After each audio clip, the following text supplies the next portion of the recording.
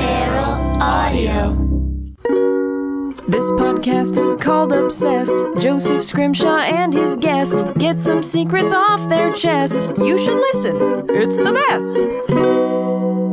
Hello and welcome to Obsessed with me, Joseph Scrimshaw. This is a very special episode of the podcast because it is our first episode as a part of Feral Audio. Feral Audio is an amazing, wonderful podcast collective, so I am extremely happy, proud, and a third thing, because that's how lists work, to be involved with Feral Audio. If you are new to the podcast, here's what Obsessed is. It is a podcast about liking things a lot. Maybe too much. This podcast is like the world's happiest, most fun playground that is perched on the edge of a cliff. At any moment, we might go from swinging on the monkey bars to falling into the abyss. In other words, it is great fun. Each episode, I invite charming, wonderful human beings on the show, and I ask them deep, probing questions, and also weird questions about things like Hitler and groin punching. For our first episode on Feral, I asked my friend, the amazing actor and fellow Feral podcast creator, James Urbaniak, to join me to discuss his obsession with actors, or actors, depending on your perspective. I personally relate to that obsession because I've done a lot of acting in my life. I've done children's theater, interactive theater, community theater. I've done Shakespeare. I once did a commercial where I co-starred with the monkey from the TV show Friends. That was extremely difficult acting because I had to pretend that I did not like monkeys. And in reality, I do. I really like monkeys. But my very first acting role was in junior high. I was cast as beggar number 2 in a production of Oliver Twist, and I had the honor of saying the classic line, "Please, sir, may I have some more?" In theory, I should have just said it in a British accent, but instead, I said it as weird as possible to get attention, because what is acting if not saying weird things to get attention? Here's how I delivered my one line. "Please, sir, my house more." I sounded like a sad baby demon goat from whatever circle of hell is reserved for terrifying narcissists. But I got a laugh, and a monster was born. So, long story short, here I am alone in my home, recording a podcast for you. A couple of quick plugs before the show proper begins. If you somehow don't know about James Urbaniak's podcast, please check it out. It's also on Feral, and it's called Getting On with James Urbaniak. There's an episode called The Smart Thing, where James and I pretend to have relations, so check that out. If you enjoy this podcast, and you'd like to hear me say comedy things in person, I've got a bunch of shows coming up here in Los Angeles. You can get details for all of them on my website at josephscrimshaw.com/live-shows. And if seeing me in person is a little bit much, I understand. You can just follow me on Twitter. My clever username is @JosephScrimshaw. And so, with no further ado, please sit back, relax, because I'm sure before this you were standing bolt upright, incredibly tense. Now sit back, relax, and thrill to James Urbaniak's obsession with actors. Hello and welcome to Obsessed with me, Joseph Scrimshaw. I'm sitting here in my home with an awesome human being, James Urbaniak. Hello. How are you? You're pretty awesome yourself. Oh, well, thank you. It's Thank you way. for having me on this, which I believe is your Feral Audio debut yes, podcast. The inaugural Feral episode. Very exciting. Yeah, welcome to the Feral family of stars. I've been a bit lax. I haven't done mine in like half a year. Things just happened. Yeah. Life is what happens when you're busy not doing a podcast, as John Lennon so memorably put it. Oh, how many podcasts do you think John Lennon would have done? A lot. I think he would have been podcast guest king. There are. I remember in the 70s he would be on WNEW-FM, which was at that time a kind of progressive FM radio station in New York when that format was briefly commercially viable. Yeah. And there was a famous DJ named Scott Muni who used to have Lennon on, and Lennon would just kind of go off and be funny and Would he say shocking things a lot, or no? I remember him being extremely affable. Okay. And he'd be like, "We'll be right back after this commercial, and I hope it's for a Whopper." Burger King references. At any point in this podcast that you just randomly want to answer as John Lennon. Yes. I will find it. Imagine there's no podcasts. Oh, that is unimaginable at this point. But I'm going to start mine up soon. I just recorded a new one. I'm using your podcast to promote my own. Oh, good. That's the kind of... Yeah, cross-promotional. Yeah, I'm happy to be part of the Feral family. Feral Audio, yes. Of stars. I like Feral family of stars. Very old world. So your obsession is actors?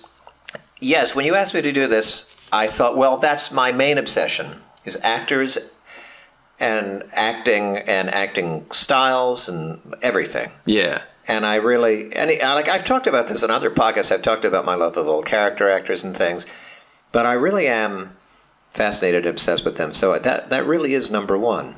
So did your obsession with them come before discovering that you wanted to be an actor, or after, or during, or? I think I really got into actors. Seriously, I became fascinated with them like when I started college. I went to a community college in New Jersey. And at the time, I enjoyed acting, and I was pretty good at it as an amateur. I did a lot of college plays and things. But when I was like 18, 19, I didn't know that I wanted to be an actor. I was leaning more towards the visual arts. Oh, cool. I'm a lifelong marginal cartoonist in every sense of the word. And at the time, I was taking graphic arts classes, and I was thinking of being some sort of graphic artist or cartoonist or something, commercial artist kind of thing. But when I was 18, I met an awesome guy who also went to this school named Anthony, and he was a fascinating guy. He was obsessed with the 1930s and 40s, sort of early 20th century movies, culture, architecture. And he was an eccentric. This is like 1981. Okay. I graduated high school in 81. I started this college in the fall of 81. And I met this kid.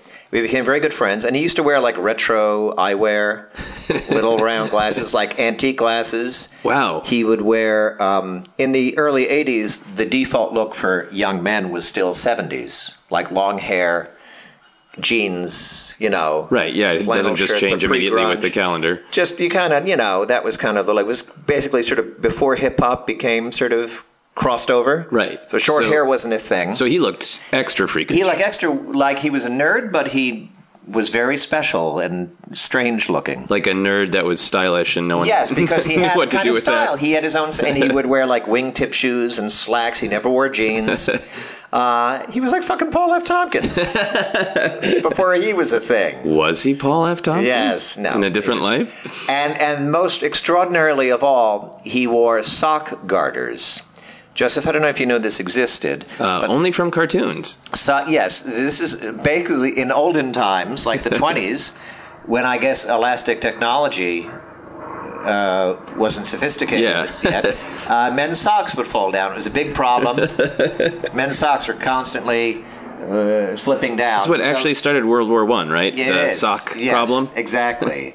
And so you would wear a little garter, much like a lady would wear garters for her stockings, but you wear them on your lower leg, and they hold up your socks. And they're not meant... they may have had an erotic frisson. I don't know if that's your thing.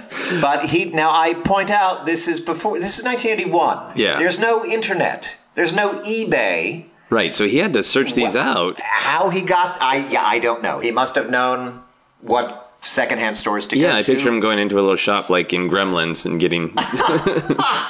Yeah. A weird little shop. Exotic thing. So anyway, that's that guy. Meanwhile, his dad worked for RCA, and they had gotten a VHS player early on. Yeah, VCR, really early. A VCR. Because it wasn't even that mainstream in 81 that people had VCRs. So when I met him, he not only had a VCR, but he had an array of tapes. And what was available on VHS when VCRs first came out? Old movies. Right. Because it wasn't a mainstream thing yet that you were feature film. Right, so the new studios weren't putting it out. They're just like, we'll try it on these old films. So the bulk of the movies he had were old movies. that VHS companies could put out for very little money, and a lot of them were great movies. And we used to hang out and we'd watch old movies at this guy's house, and he had an encyclopedic knowledge of old character actors. So we'd sit there watching something, like My Man Godfrey, for instance, and he'd go, "That's Franklin Pangborn," and I'd be like, "That's a cool name," and that guy's funny. Okay, that's Franklin Pangborn. And my initial awareness of that whole period and those actors came from this one guy, just from hanging out at Anthony's house in New Jersey. And he'd love these old films, and I enjoyed watching them. And that's what we would do. So did you eventually say, like, I want to be like Franklin Pangborn? Well, eventually time went by, and by the time it took a while. I was like in my early... It wasn't until I was maybe 21 or even 22 that I thought, I think maybe I actually want to do this. Yeah. Because I stopped going to that college, I got a day job, and I became a kind of quintessential slacker. Sort of a young person who was out of school, but not really in a career. Not into life but yet. kind of arty-farty. Yeah. And I was basically just hanging out, going to bars, seeing my friends in New Jersey, and not really... And just I had a series of day jobs. And but then I started thinking about acting. And then the big event for me was in the mid-'80s, or I think around 86... I met a woman named Karen Coonrod, and long story short, she was living in that area. She had been a teacher in that area, but she'd actually started directing. She taught at a private boys' school. She taught English. Okay. She was 10 years older than me, so she was like in her early 30s when we met, and I was in my 20s. And she started. They needed someone to direct plays at the high school. She started directing plays, and then she decided, wow, I really like directing plays. And she was doing interesting stuff with the kids, and she thought, I don't want to be a teacher anymore. I want to be a theater director. Awesome. And she applied to Columbia University in New York, which had a very good directing program. Part of her application was a video of one of the high school plays she directed. And she got in. And I met her after she'd gotten in, and she was starting to make money as a director by working for like local parks. They hired her to like direct like community theater, and I was still an amateur then. Okay. I hadn't moved to New York yet. So we met, and she was a very focused, sophisticated person who wanted to be a theater director, but was at the beginning of her career. And I was sort of young, not very experienced actor, but we just met at the right time. And she said, well, here's what I want to do. After we do these summer plays, I want to form a theater company, and I want to do stuff in New York. And I said, yeah, let's do it. Cool. And that's how I started seriously acting. And within a year or so, we both moved into New York, and I started working with her, and we founded this theater company, and that became my life for like 6 years. That took me into like the early 90s. What was the theater company called? It was called Arden Party, Arden. Okay. Arden came from the Forest of Arden in Shakespeare's As You Like It, because when I met Karen, we first worked on a community theater production of As You Like It. Okay. Well, that's a great start to theater, because I was expecting the theater name to be something weird and pompous, or... Well, we had a lot of discussion. At that time, there were like Arden Project. We're like, not Project. She liked Arden. It was her idea. It was like Arden's nice. It's just kind of a nice word. The Phoenix Agenda. Yeah, exactly. And then I think she also was like, I've got it, party, because it's a group of people and it's a celebration. Yeah, that's awesome. And I thought, that's nice. And so we were Arden Party. And people who were in New York at that time remember us. We ended up very slowly over the course of several years carving out a reputation. And that was like my real training as an actor. The great thing about having a small independent theater company is that you can cast yourselves against type, which we often did. And Karen really pushed me to get out of my comfort zone. Then and now, I enjoyed playing sort of funny character parts, even when I was a young man. And she would push me to be like the leading man in a play, say. And she'd say, the more traditionally leading man, she'd say, you should be the funny guy. And it was an opportunity that a lot of young actors don't get. Yeah. Where we could be whoever we wanted. And it was a wonderful experience. And that's when I started getting really interested in the technical aspects of acting and reading lots of books. And I never had any formal training, but prior to that, I'd actually taken a handful of classes in New York. acting classes. But that's when I really started thinking a lot about it. And then I was getting more into studying old actors and all the stuff I'd learned from my friend Anthony. And that's when it started becoming a real obsession. When I was actually now doing it, I was acting in New York, albeit with a small theater company, but still, we were meeting actors in New York, and I thought I was a pretty good actor. I remember, like, one of the first things we did, she knew some actors from New York because she was going to school there. I hadn't moved to New York yet.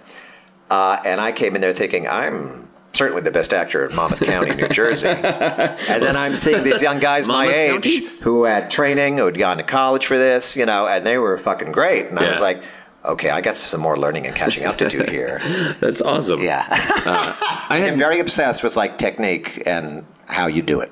Awesome. Let's talk a little bit about that. You have mentioned in the past being interested in acting styles. Very much. Over the ages. Yes. And is it just a chronological thing to you, or do you think there are different acting styles like on broadcast television today? I think there are styles that parallel styles from the past, even though they're ostensibly different. Okay. Like, one thing that interests me a lot is how technology can affect art. Right. It's related to acting. It's performing. But there's a fascinating thing I read years ago. I'm a showbiz junkie, and I'm also interested in all facets of show business. So I've read biographies of musicians and artists and even people I don't really care about their art. I'm just interested in how they did it. Right. I'm Bing Crosby. I really respect him. I don't listen to Bing Crosby records at home. Yeah, but his life is fascinating. Like, I'm more into Sinatra, say, than Crosby in terms of, like, mid-20th century crooners. But Crosby, who I grew up in the 70s, he was like a grumpy old man on TV. He was famously sort of Republican and famously, like, a horrible father. Yeah. It was not a secret that he was a horrible father. He was just a kind of unpleasant guy. But artistically, he's a really interesting guy. And the thing I read that was so interesting was... when he started, so he's born in like the early 20th century. Yeah. And so he became famous in the 1930s, like sort of the mid to late 30s. And prior to him, the biggest popular singer was someone like Al Jolson or Rudy Vallee. Right. And as we know, their style of singing. I'm moving the mic away. Right, because it's to get to the back of the house. Exactly. You have to get to the back of the house. And so they're singing pop songs, but there's no miking. Yeah, they're basically screaming, I love you. They're projecting on stage because that's what they had to do. Now, microphone technology comes in like the 30s, and it starts to be used in theaters. So Crosby realizes, well, wait a minute, I don't have to... No, there's Mama. That's why they sing in that kind of tenor voice, because you can really hear that. Yeah. Crosby is like, no, wait a minute. I can get up close to the microphone and use a baritone. Yeah. And he sort of was one of the first guys to underplay pop music. Now, a decade or two later, Sinatra came along and pushed that even further. Yeah. Where Sinatra's like the Brando of pop, where he really acts it. But Crosby was one of the first guys to go, wait a minute, I can exploit this technology. He's still a great technical singer, but he's like, I don't have to do that projection singing. And so he's one of the first guys to do this kind of underplayed thing. It's fascinating to me. Yeah. And that was because of the technology. So we have a parallel today, which is that in the last couple decades, probably since I think it really started in the 70s, and now it's so commonplace, is body mics. Right. Actors have realized that they can exploit this technology to the point where they talk so quietly that they talk much quieter than people do in real life. And if this was a scene, it's very possible that two actors would be talking to each other like this. And I've had the experience where I've had to lean in because I couldn't hear what the other actor was saying. Now, we're both sitting here in a room. We're using microphones. Yeah. But we're just using our natural voices. Yes. And our natural voices, I'm a loud motherfucker. We both have theatrical backgrounds. Yes. So. Every woman I've ever been with for a period of time has always hushed me in restaurants. That's just a thing that I've gone through my whole life. Because you're the Al Jolson of restaurants. You're being loud. Yeah. Excellent. But that is a cliche now. That's because it's become a cliche that actors talk super quiet. Because they can. Because it's intense, right? Andy Garcia and Jennifer Aid is a kind of modern apotheosis of this. That whole performance is him just being really, really quiet and doing this kind of intense thing. Where he's like talking much quieter than people do in real life. And my feeling is this is a mirror of the 19th century actor who went on stage and went, "Oh, from you to fire, blah, blah." Yeah. You have betrayed me. Right? The cliche of the bad old-timey actor. Right. He shouts. He makes big gestures. Yeah, he has vibrato on consonants even. And the reason is those actors saw other actors who were good, but they also had to be heard. Right. So they're leading with being heard. They're leading with that as opposed to just acting. And, oh, by the way, we also have to be heard. So great actors in the 19th century, I believe, were probably trying to do the same things we do today. They were trying to be honest and truthful and emotionally resonant. And the bad ones were like, oh, I get it. You just get on stage and shout. Okay. So today you have actors who see, look at film actors and who are mic'd and who can talk quietly. And they go, oh, I get it. You kind of mumble. The cliche of Brando. Right. He was a great actor, but people saw Brando and were like, I get it. You just kind of talk quietly. And now that's gotten even more extreme because we have body mics, which Brando didn't have. So now they can talk super quietly. And that, to me, is the exact same thing as the 19th century actor, where in 100 years, people will watch Jennifer Aid and they'll go, why is he talking so quiet? Like, what is the same way we'll see a silent film actor making a giant gesture? Yeah. I really believe that in the future, people will look at a lot of modern acting and go, it's so weird. Yeah, because that one choice affects so much. Because I hadn't thought of it that way, but the sort of stereotype of the big hard man who is always leaning a little toward the camera with an eyebrow up is like, that's physically what's going to happen to your body if you're going to be super quiet, right, and mean what you're saying and not be weak. Your body just wants to do that the same way as if you're going to go, I would like a coffee. Yeah. You can't. Yeah. It's hard to talk like that without raising your hand. Right, exactly. So I have a line of dialogue, and I'm wondering if you would be willing to perform it in various acting styles. I'd love to, yes. The line I picked out is my favorite line from the movie Seven. Yes. Which is, just because the fucker's got a library card doesn't make him Yoda. Nice. I've seen that film. I don't remember the context of that line, but... It is the Brad Pitt just random bitching that becomes the epiphany that helps them find the killer. Right. Okay, so what style would you like me to do this in? Well, let's start out with like a old-timey bad stage actor hitting the back of the house. A guy from 1875. Yeah. An actor-manager on tour with, I don't know, some old play. Yeah. King Lear. Yeah, King Lear. All right, this is going to be loud. That's fine. Yeah, go ahead and move the mic away. We'll do the build thing here, the build. Just because the fucker's got a library card doesn't make him Yoda! Thank you. I'm sorry sorry, neighbors. That's great. So are there any other styles between that and the current one we discussed that you'd like to do? We can do modern scratch and mumble. This relates to Woody Allen. I'm in Sweet and Low Down, Woody Allen's movie, although I don't really say anything in it. I'm playing a member of Sean Penn's band. Oh, cool. But as you know, like, he's kind of well known that he'll say to actors, put it in your own words. Okay. And so then they'll be like, oh, great, how can I do that? But he writes good dialogue, so you don't really have to change the words. Yeah. So that's why everyone sounds like Woody Allen when they're in a Woody Allen movie, because they go, oh, just because, I don't know, the fucker's got a library card doesn't, make him like Yoda. That's... Okay. So that's because they're trying to make it sound natural. Yeah, and that's by making it sound natural, they sound like Woody Allen. Yeah, that's another... But you see that other places where people will kind of put in ums and uhs. Sometimes you're just trying to remember your lines, and it seems like you're thinking. Do you do that? I've been known to. Buy time? Sometimes something's going...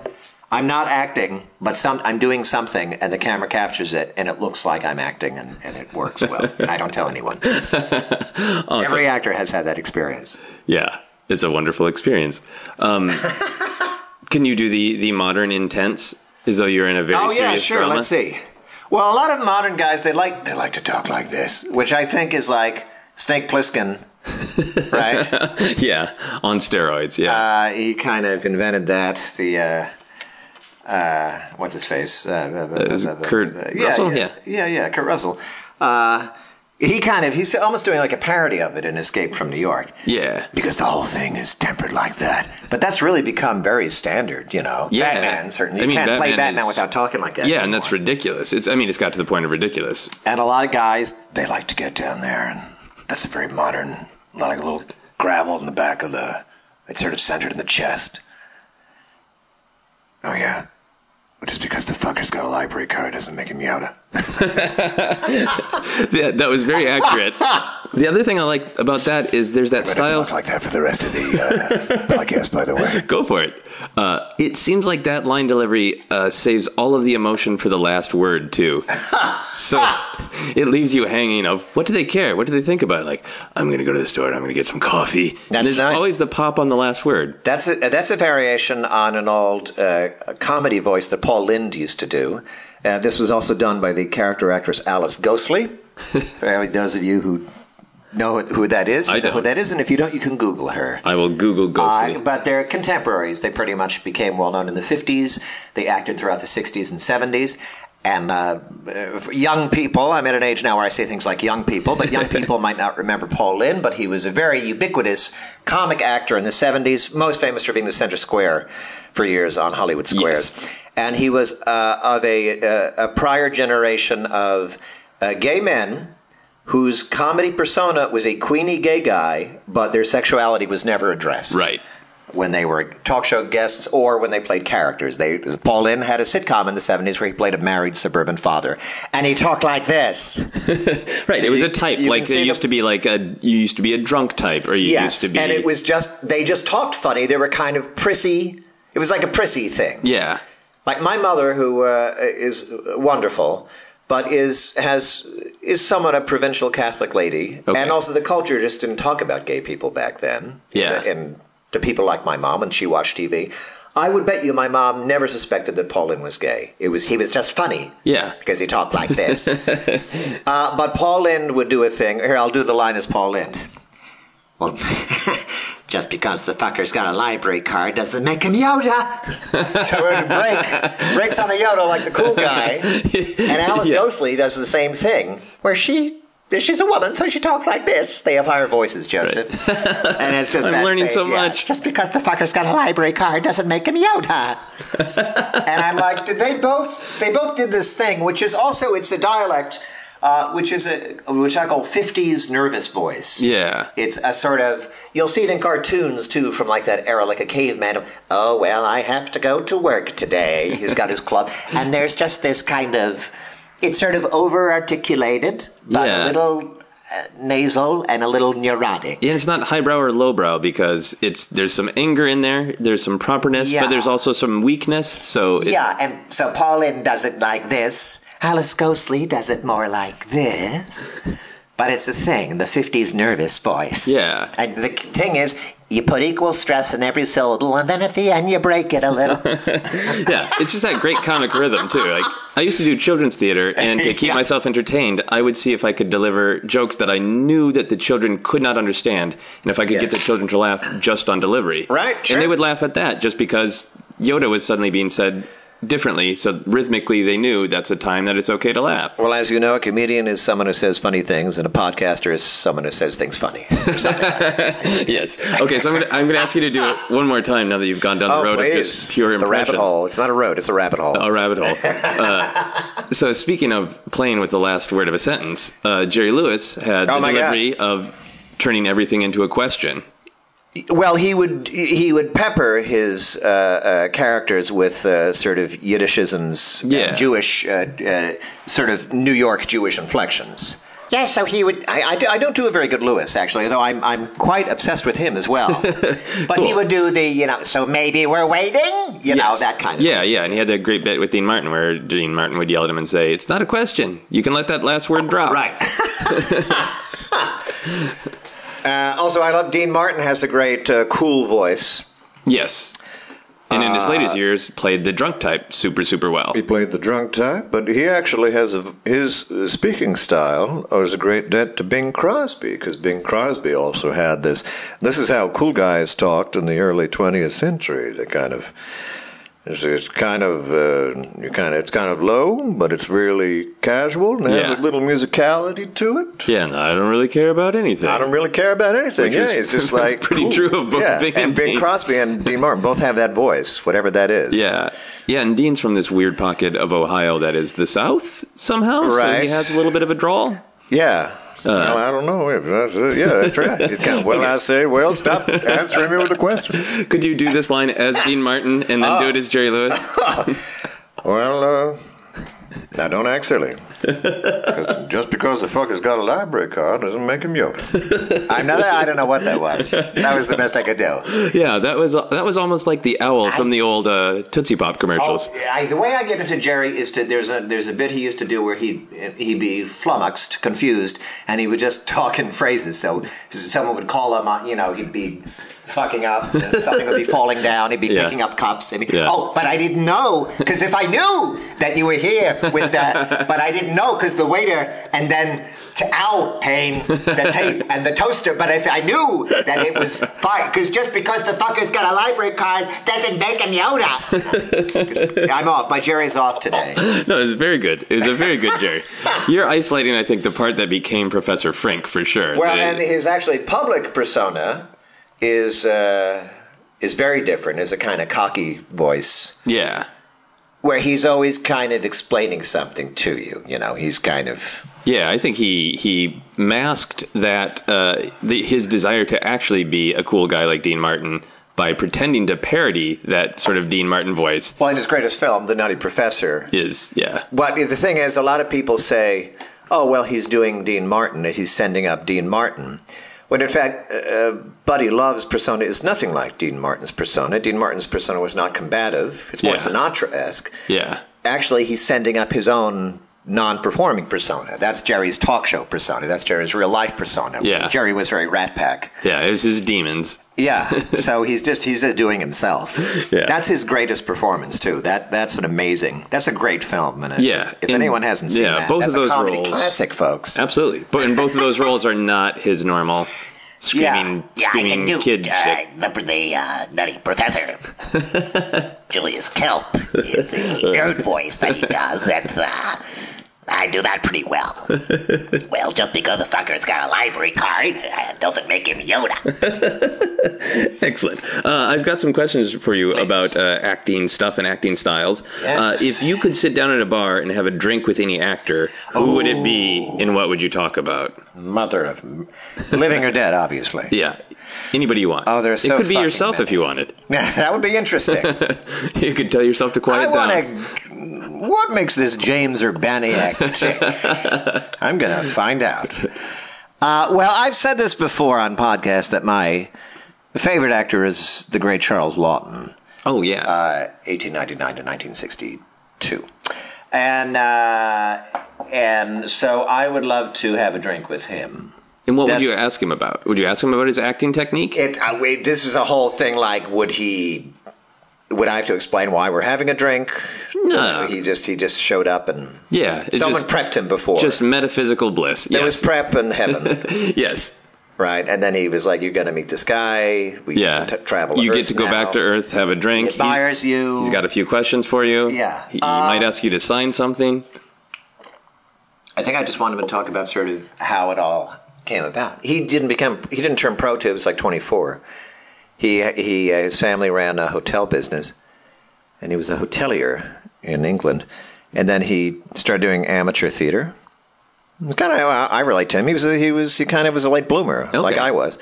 And then he went to acting school, and he was really good. And he was like, when Phil Hoffman died, I wrote a little tribute to him that was on Slate. And I mentioned that he was sort of like our Charles Laughton. And they're actually very similar in style. Okay. Very similar. How would you define that similar style? Body types. Well, it's really interesting because the thing I find so interesting about Charles Laughton is that he's born in like 1899. He's basically as old as any given year of the 20th century. So he's in his 20s and the 20s. So when he's in his 20s, his late 20s, he becomes a professional actor. He goes to acting school and he starts getting parts. He's really good, and he starts getting parts on the West End. Also, there was a tradition, which doesn't happen as much anymore, where young actors who were character actors would often play older parts. Right. So when Laughton was in like his 20s, he was playing like the married father of like a big family and stuff, Like he played like 50-year-old guys on stage. I like oldie times, yeah. Yeah, it's the thing that they used to do. I would love to play an old man in something. And so he... Where was I with this? What would you... the thing that's interesting about him, right. So here we go. So he comes from like a theater tradition, which in the early 20th century is a little arm-wavy. Right, booming and loud. Yeah. But then he starts doing film, and you can see him, his first couple films, he's still being kind of stagey. And then as he gets into it, he starts realizing, you can really underplay. And actually, there's a wonderful biography of him by Simon Callow, who's a great writer and also an actor. So he really gets what Laughton's doing. And in that book, he talks about how Laughton was very influenced by Gary Cooper, of all people, the very American stoic leading man of few words. Yeah. Nope. That's how people used to do Gary Cooper. You just say, yup, nope, And Laughton, an erudite Englishman of the theater who talks like this, and he's influenced by the yup, nope guy. Because he saw that this guy's onto something. So he has the epiphany of less is more. Less is more. And the thing is, both those techniques wrestle with each other in all of Laughton's performances. So it's partially old theatricality, and it's also amazingly ahead of the curve modern naturalism. Oh, cool. Which he's doing in like the 30s, when we think about like naturalistic filmmaking starting sort of with Brando in his generation in the 50s. Right, and everything else is very stilted and purposeful. The director Elia Kazan, it's all about like, it's all about making it real and making it real. It was resisting that old kind of presentational style. Yeah. And there are exceptions to all of these generalities. But generally, yes, there was a more presentational style. We think of 1930s acting when we imitate it. We go, "Hello, Jim. Thanks for coming over. Say, you look good, right?" I'm typing on a typewriter. Yeah, that's a kind of cliche idea that we have of that period. Yeah. And so Laughton's doing this thing where he just seems like to be living in the moment. He has this real sort of emotion that bubbles up to the surface, and it's super compelling and really interesting. So it's this sort of thing where he sort of walks two styles, and it works. Cool. And he's really great. But similar to Phil Hoffman, he was a theater actor, and he could be really big. He had this wonderful booming voice, but he could also be very emotional. I mean, I think the first role where people really noticed him or were like, holy shit, was the crew member in Boogie Nights. Where there's that heartbreaking scene where he confesses his attraction to Dirk Diggler, and then he has a self-loathing moment in the car. I'm so stupid! Yeah. And it's really raw. And, like, that character's funny, but then that moment is so intense and raw, and I think people really, like, that set the template. They're like, this guy's really good, but I also really relate to his pain. And Laughton does that. He shows you his pain, man. He does. Awesome. In a way that is more open and naturalistic than a lot of acting of that period. Cool. Thank you. A round of applause. Yes. So I would like to talk to Charles Laughton. and ask him about all of that. Yeah, but I'd also like to talk to Alec Guinness, and I'd like to talk to one of Shakespeare's actors, because that's that would be amazing. Like, what the hell was that all about? Yeah, and just also there were no actresses the back then, which I don't know why you would get into the theater if you're a straight man back then. Yeah, I don't know why. That was one of my main motivations. Sarah, every that's very common. That the social aspect is extremely pleasant, and it's like. Women couldn't go to the bars afterward. What was the fucking point? It is amazing that theater survived. I can't believe it survived. It must have just been for the love of theater. Women were not allowed for so long. That's true commitment to acting. Yeah, I mean, I think about myself great acting if you couldn't hang out with girls. Yeah, and a lot of dudes in the 90s. Here's what theater is.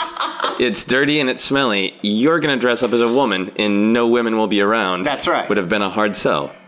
I mean, the only way I ever got anyone to go out with me was have them see me on stage, because that's when I knew what I was doing, and I was at my best and most attractive. It's like, God, don't see me in real life, please. I'm a mess. No, I understand. I think a lot of performers are that way. Yeah. I feel like I want people to see me perform, because then they understand a little bit of who I am when I'm on stage.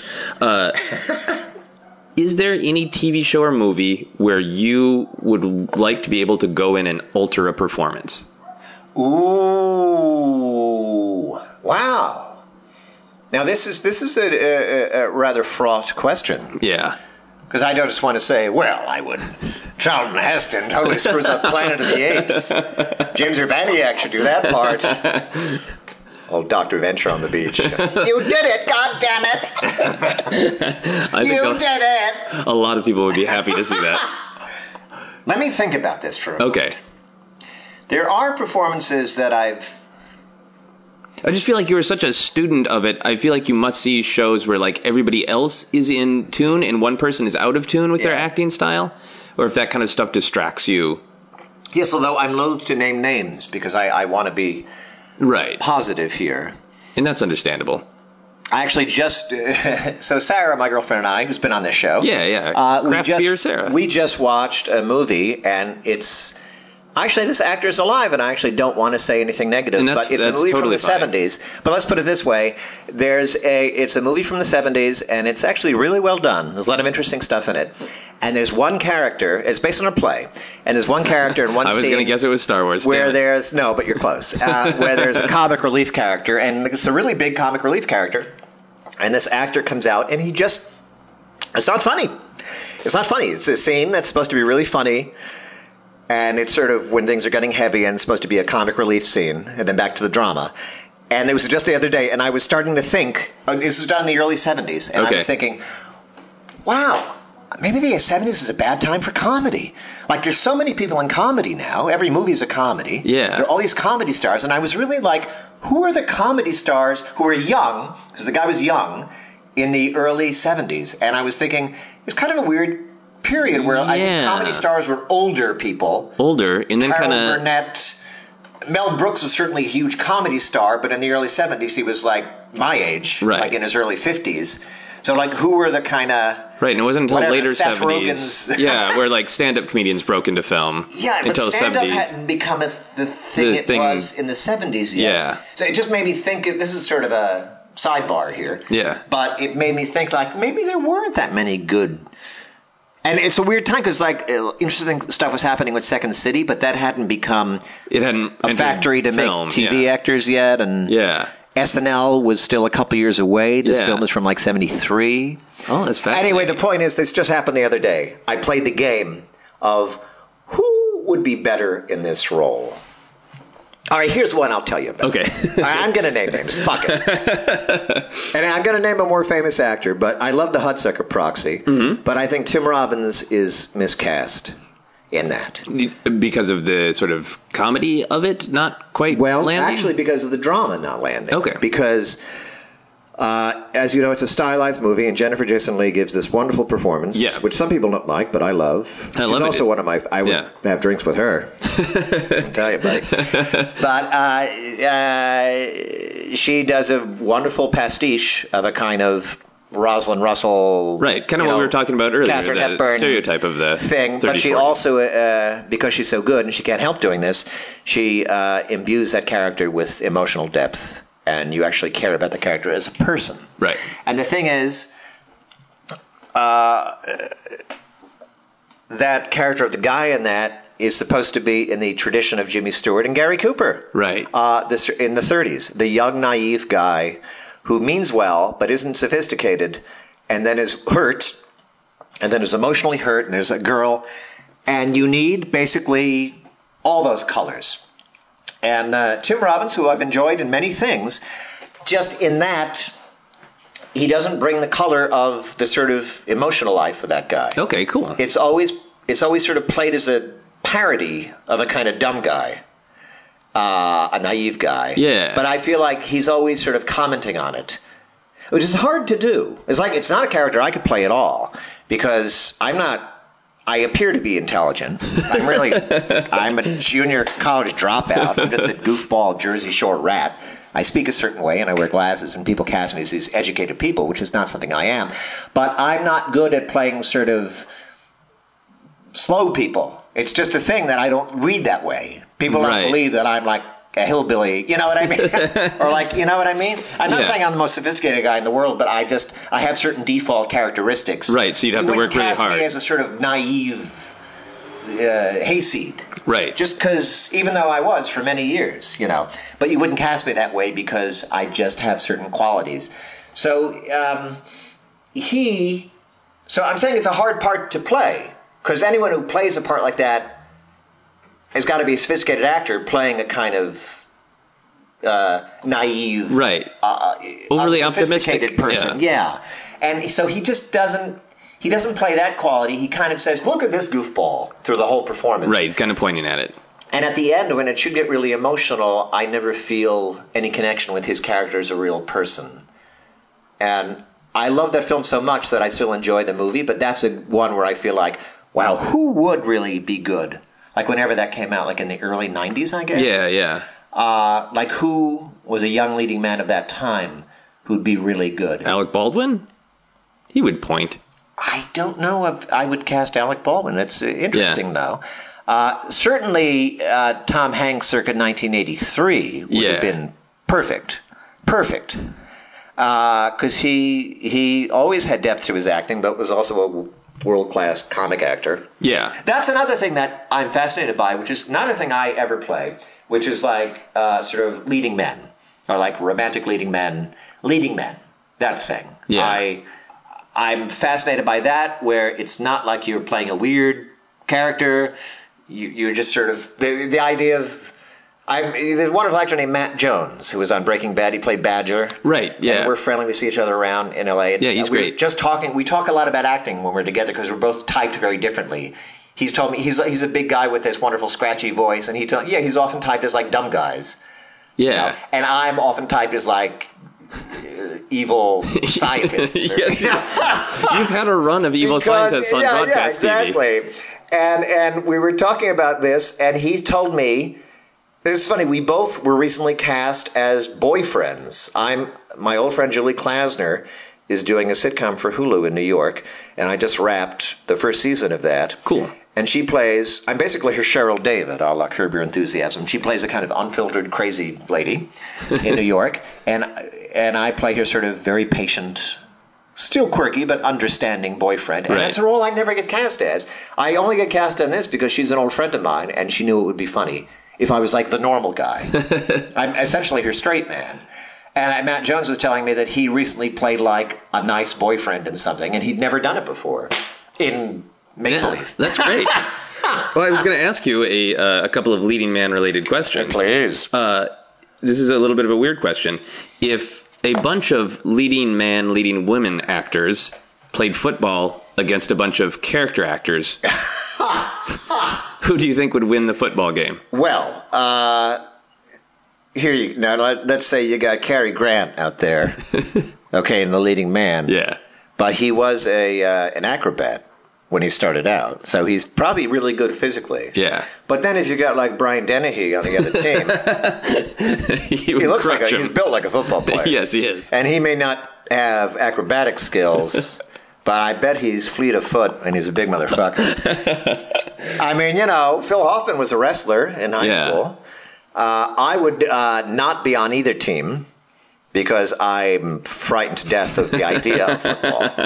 I've never been. Yes, I'm afraid I'm going to injure myself by watching football. No, I can't. I'm not into football, partially because I was always a skinny little twerp in school, and I just didn't like sports. Yeah. So I never follow any sports. I would be on the sidelines. And would you cheer for the character actors? I could be the mascot. I dress up like a bat or whatever the hell you do. I like the idea of you being the mascot.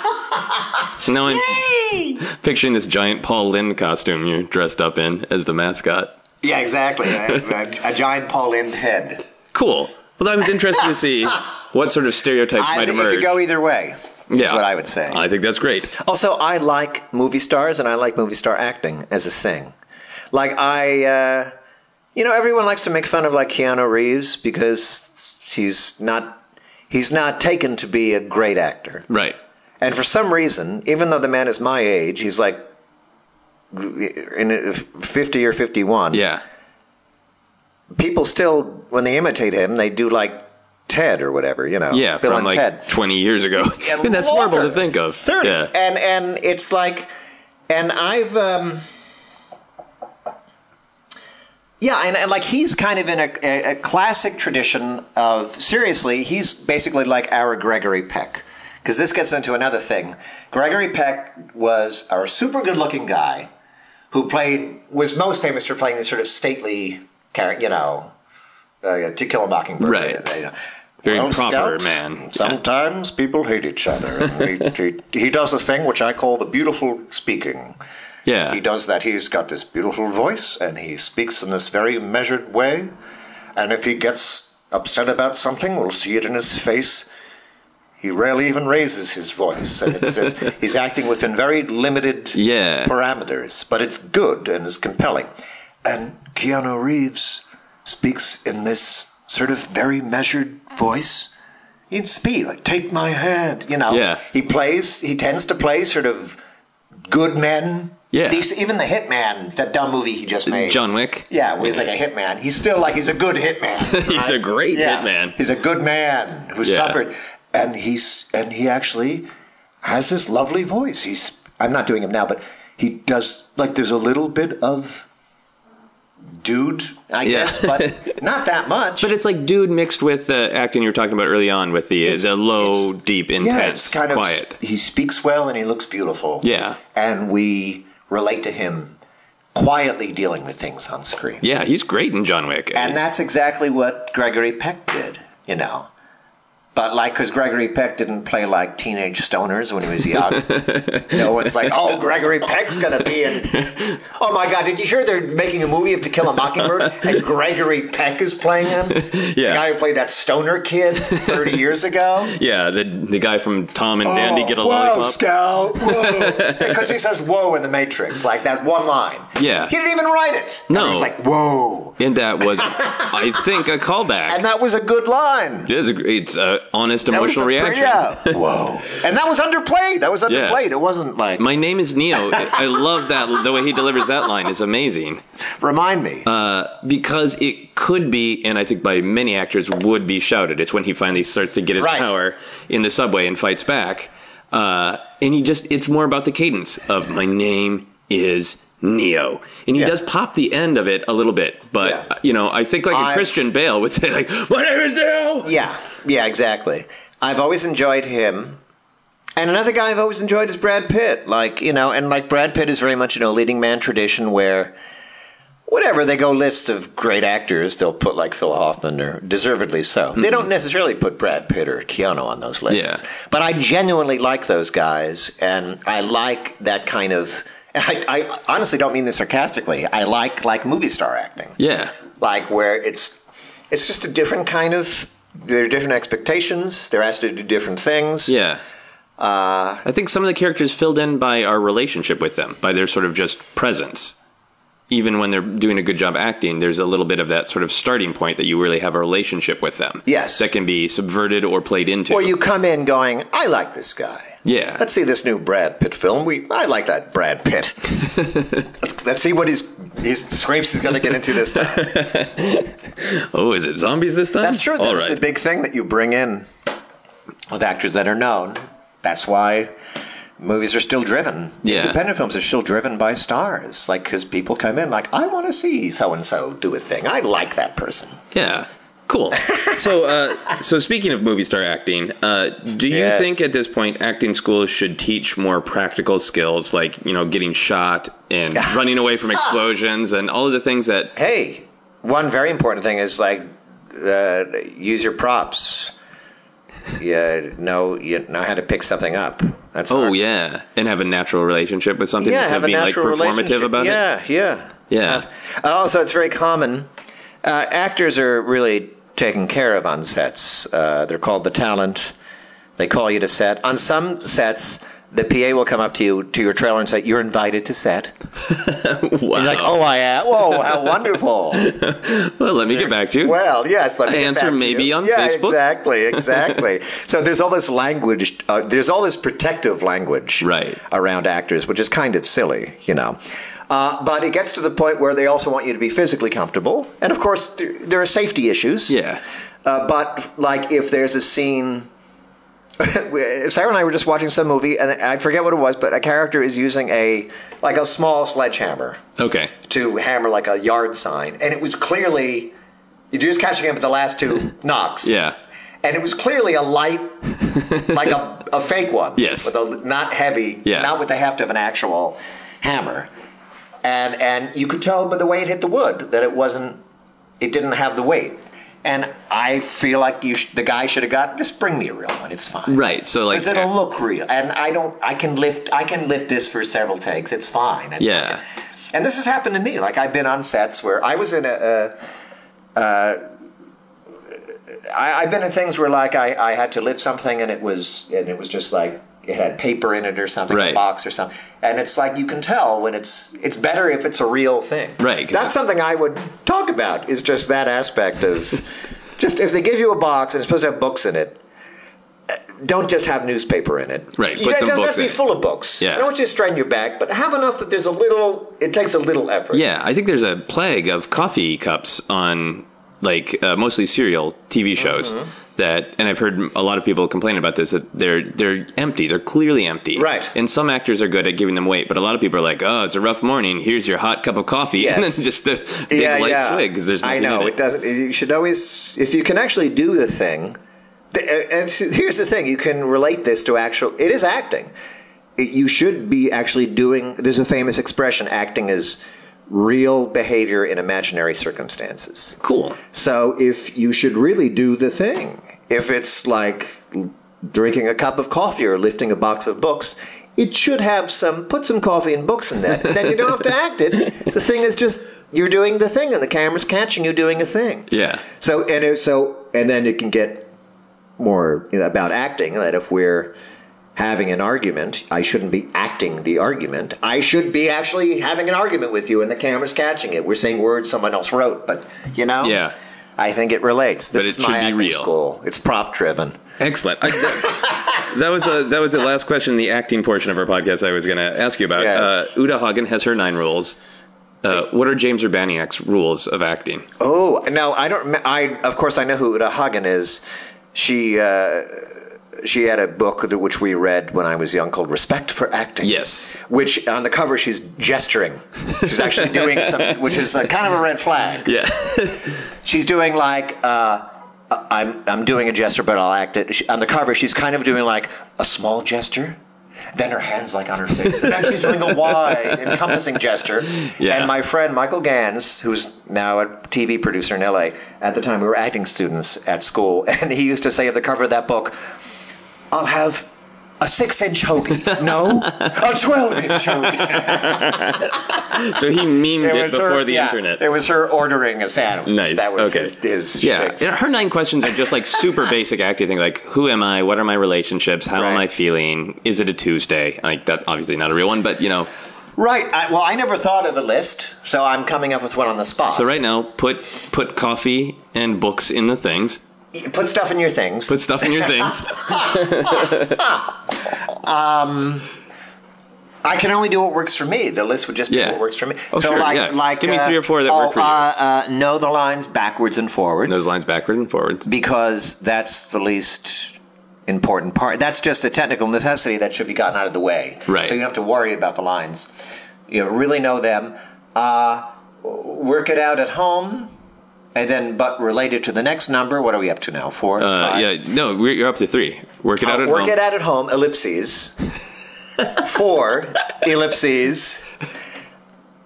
And be open to what's happening on the set. Okay, so work it out at home, but throw it away on set if need be. Well, just like at home, think about all your beats and what you're doing and why you're doing it. But then don't be married to the decisions you've made, because the environment that you're actually shooting in can create new ideas. So you should come in with a foundation. Nice. So number 5 is like, in other words, come in with a foundation, but you actually build on the set. How's that? That's great. That's pretty good. I think that's really clear. Yeah. Put stuff in things. Yes. I don't know. Learn the crew's names. Okay. Be nice to the crew. I think that's a great one. Learn the crew's names. Know who's at Crafty. So you can say, "Hey, Bob, where's that pepper? Can we got any more pepperoni?" Well, yeah, because you can do a better job when everyone around you is comfortable. I worked with the great Brenda Vaccaro. You know Brenda Vaccaro? Mm-hmm. Brenda Vaccaro was a great. She was kind of an interesting leading lady in like the '60s, and now she's kind of a busy character actress now that she's older. Mm-hmm. And she has a lot of actresses of a certain generation have a raspy voice. Yeah. Kathleen Turner was sort of the last of that. It's just a thing where they sort of speak like this. It comes out of here. And I think it's something that developed over years, but it's what they do. Yeah. You know, and there's famous actress of an earlier generation, Elizabeth Ashley, very famous. She also has a little sibilance, which is another thing that there's certain actresses, they have a raspy voice and a little bit of sibilance, like just a little bit of a speech imperfection that makes it sexier. Right, makes it unique and human. Like Marilyn's mole. Yeah, yeah. It's like it just makes it a little... The imperfection actually beauty mole in your attention mouth, yeah. to the, Yeah. The exception proves the rule or whatever. Yeah. So, where was I going with that? So, I worked with Brenda Vaccaro. So she's a very experienced actress. She's been in the business since the 40s or whatever, right? The 50s or something, as a young actress. And she would come in, and like the focus puller would be there. She said, "Dave, how are you?" "I'm good. How are you, Brenda?" You know. Nice. And then she would go to craft services. She'd be like, "Lucille, what do you got for me today?" You know, she knew everyone's name, and I'm like, what a fucking pro. And she probably went home and looked at the call sheet because everyone's name is on the sheet. And she was like, all right, so Susie works in craft. Yeah. Like, because it's hard. You're there, you're meeting people, but, you know, it's hard to memorize this. And I really admire that. And I'm like, that is fucking beautiful. Awesome. She just knows the crew's name because it's so easy not to know everyone's name. Film sets, there's a million people, all different jobs. And it just kind of creates it's nice to have a good rapport with I would imagine people it lets you be more vulnerable. Who aren't just the director and actor. There's all these other people who have jobs. Yeah. And it's just fun. I love that environment. I love sets. And so yeah. And then where are we? 9? I don't know. No, you don't have to go all the way to 9.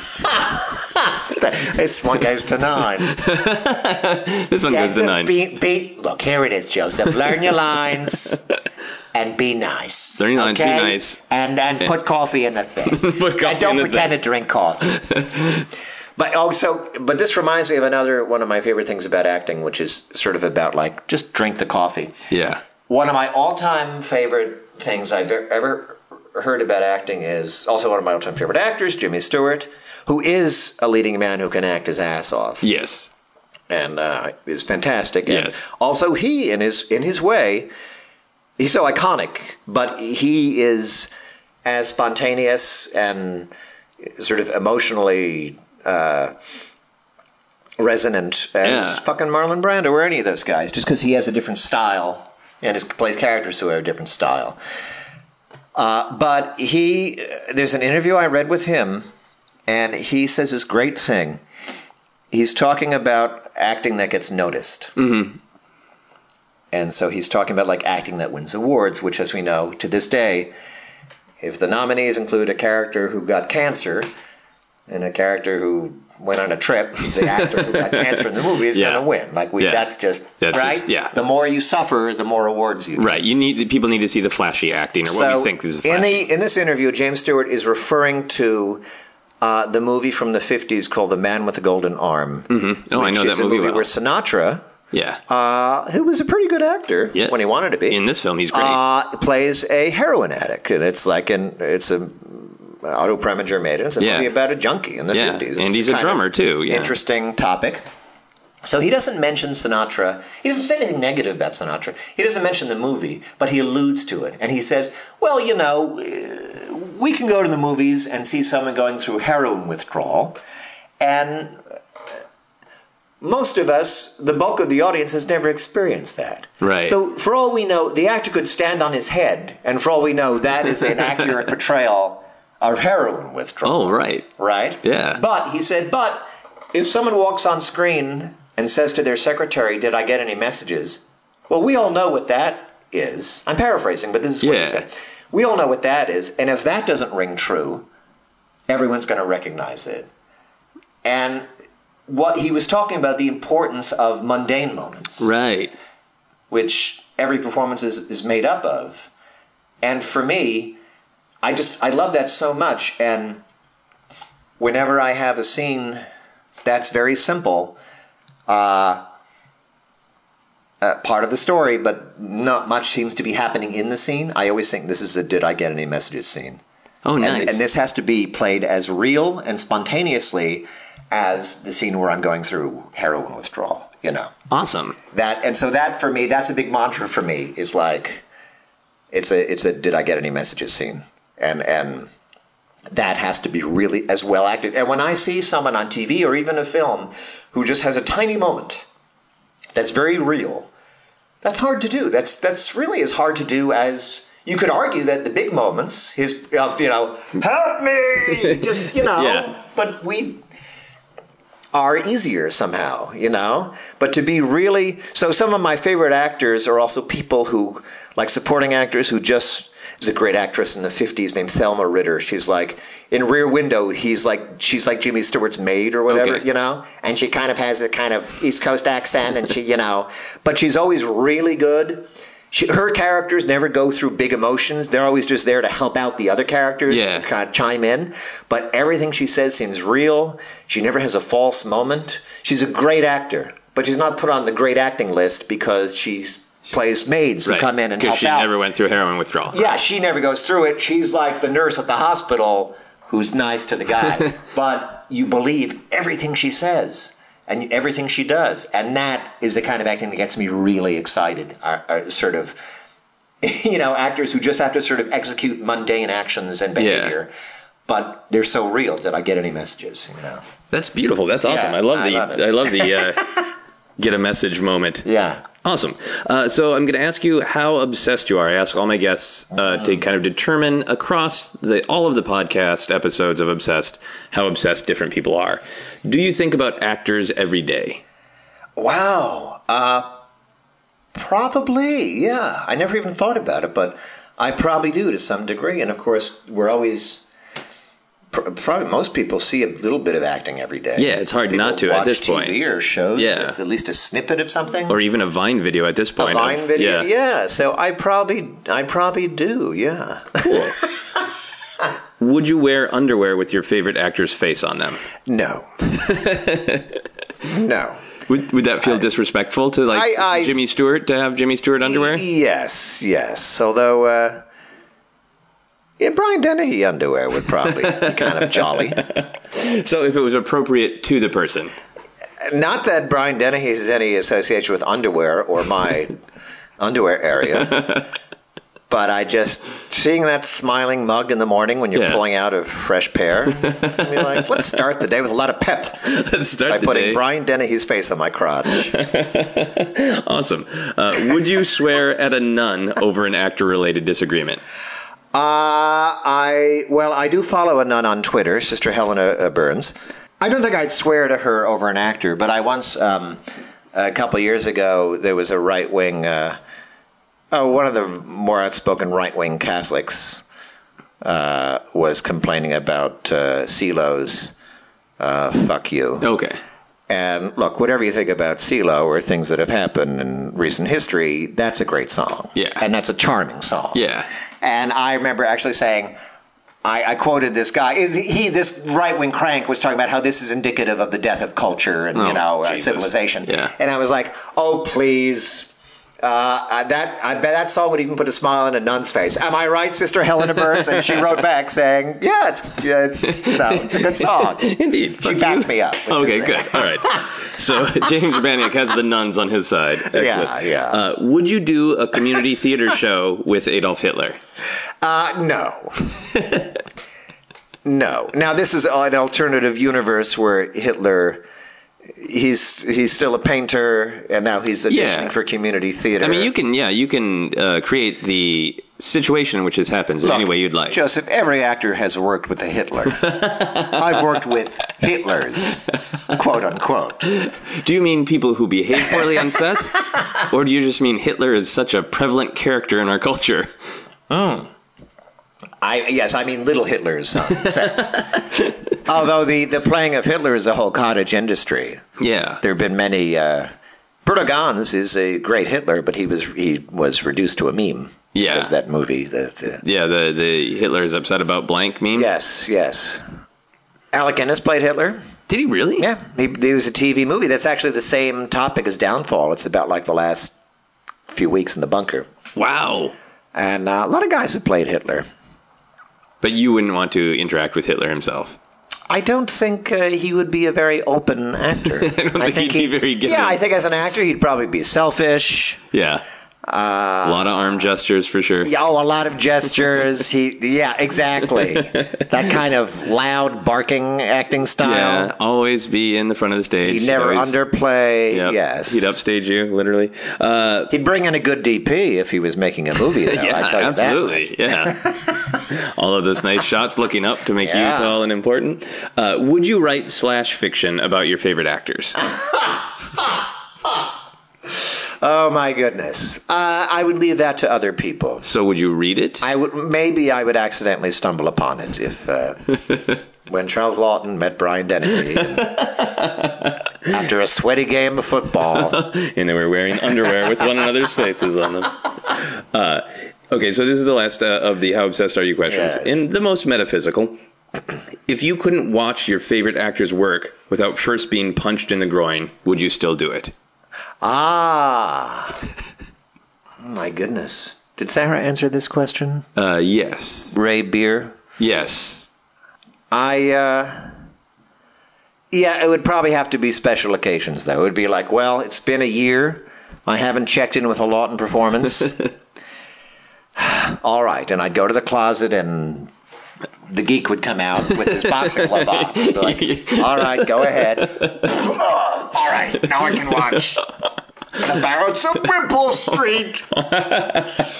Check in. I love that. I've pictured this differently as I've asked guests, because they normally want to barter with this on a metaphysical level of what the creature or circumstance is. But I like that there's a creature in the closet. There's a guy, a gnome or someone who's in the closet. The groin punching gnome. They could even be a robot. Yeah. Oh, yeah, absolutely. A replicant, perhaps.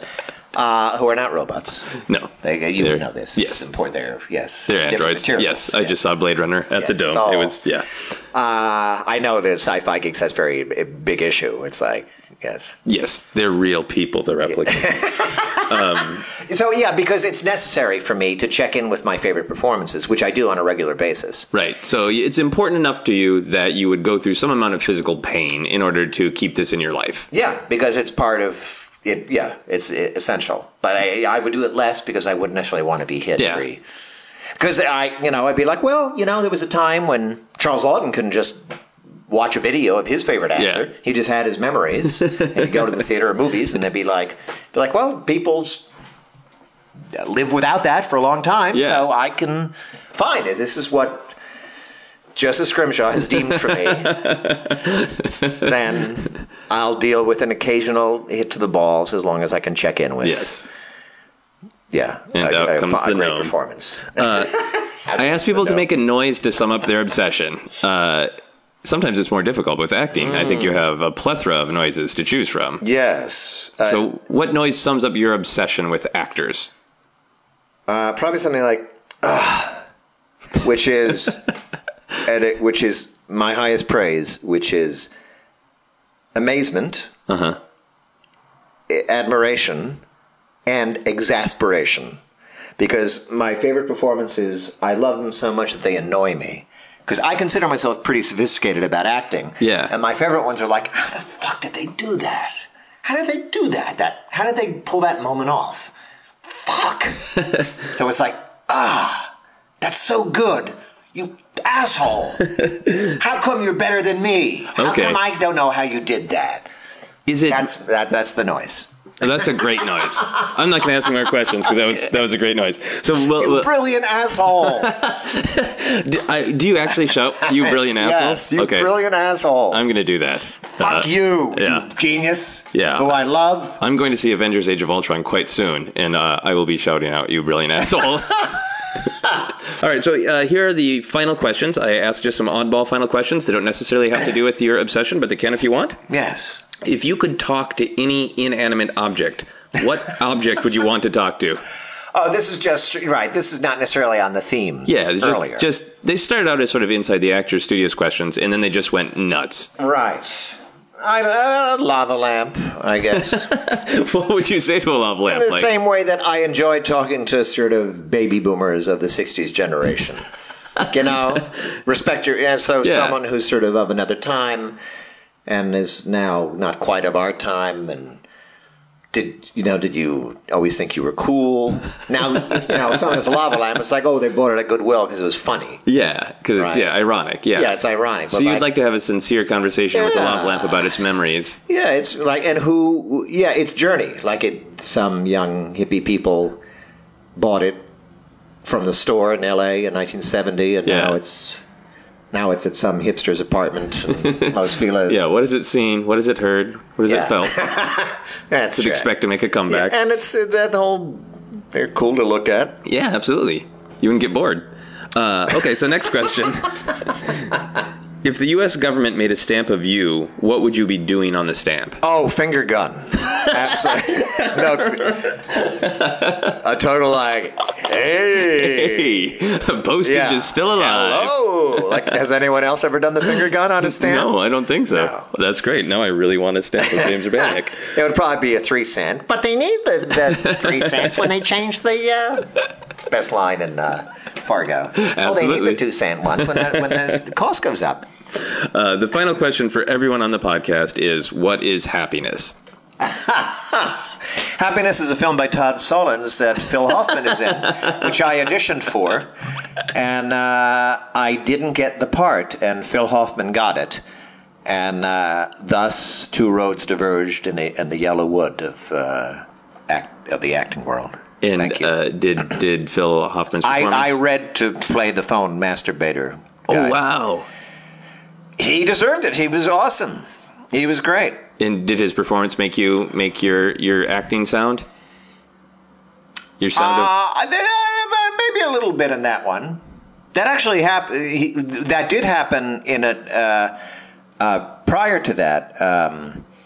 This is the thing I wrote about when he died. Very quickly, I'll just tell you that in New York many years ago, I auditioned when Phil Hoffman was sort of starting out. Mm-hmm. I auditioned to be in a one-act play, in an evening of one-act plays. And he got the part. And the part was actually like a gnome who lived in a closet. It was like a weird... The play was a little take on Cyrano. Okay. And it was a humorous play where a novelist had a ghostwriter, but his ghostwriter was described in the script as like a deformed dwarf or something. Okay. He was like a kind of a supernatural creature. Like a little creature, yeah. Yeah. And so it was all very light, but when I played the part and I came out and was kind of wry, and I auditioned for the part, and I was sort of doing a very James Urbaniak kind of, hi there, I'm here to write the thing, and I live in the closet, and I'm a smart little smartass. And Phil Hoffman came out and opened the... I didn't get the part. I went to see the play, and it was Phil Hoffman, and he came out dragging himself across the stage. That was his entrance. The closet door opens, and like his legs didn't work right. Wow. And just that moment alone of, you can imagine Phil Hoffman making the choice pull that big body, pulling himself across the stage. Yeah. And you could actually argue that it was actually not the right choice for the play. That, like, my performance would have worked on its own terms. Yeah. But he came in, and the play is like, it's a light little play. It starts with the writer talking to his agent, who he's flirting with. It's a woman, and then we see he's got a ghostwriter. And suddenly this man drags himself across the stage and is talking in this kind of pained voice, and obviously Phil Hoffman was like, okay, it's a deformed, no. So how would he travel? How would he move, and what's that like, to live in a closet? Like, he brought a heaviness to it. Yeah. That, again, maybe wasn't the right thing, but it was mind-blowing, because it was like, wow, you can really go deeper. This guy went much deeper than I would even have occurred to me to go. And that was my first really big moment with that actor. Seeing him on stage doing that, which he continued to do his whole career. God bless him. Yeah. He really kept going deeper, and that's would be the there you go. That's the last number 10 on the list is dig deeper. No matter if you think you've got it, just think further, push it farther. How much further can you go with it? Raise the stakes. How much higher can the stakes be? Right. That's it. There you go. Dig deeper, baby. Awesome. Thank you very much. You're welcome. On Dig Deeper, that is our podcast. You've been listening to Obsessed. Joseph Scrimshaw and his guest shared some stories with the rest. Rate 5 stars if you're impressed.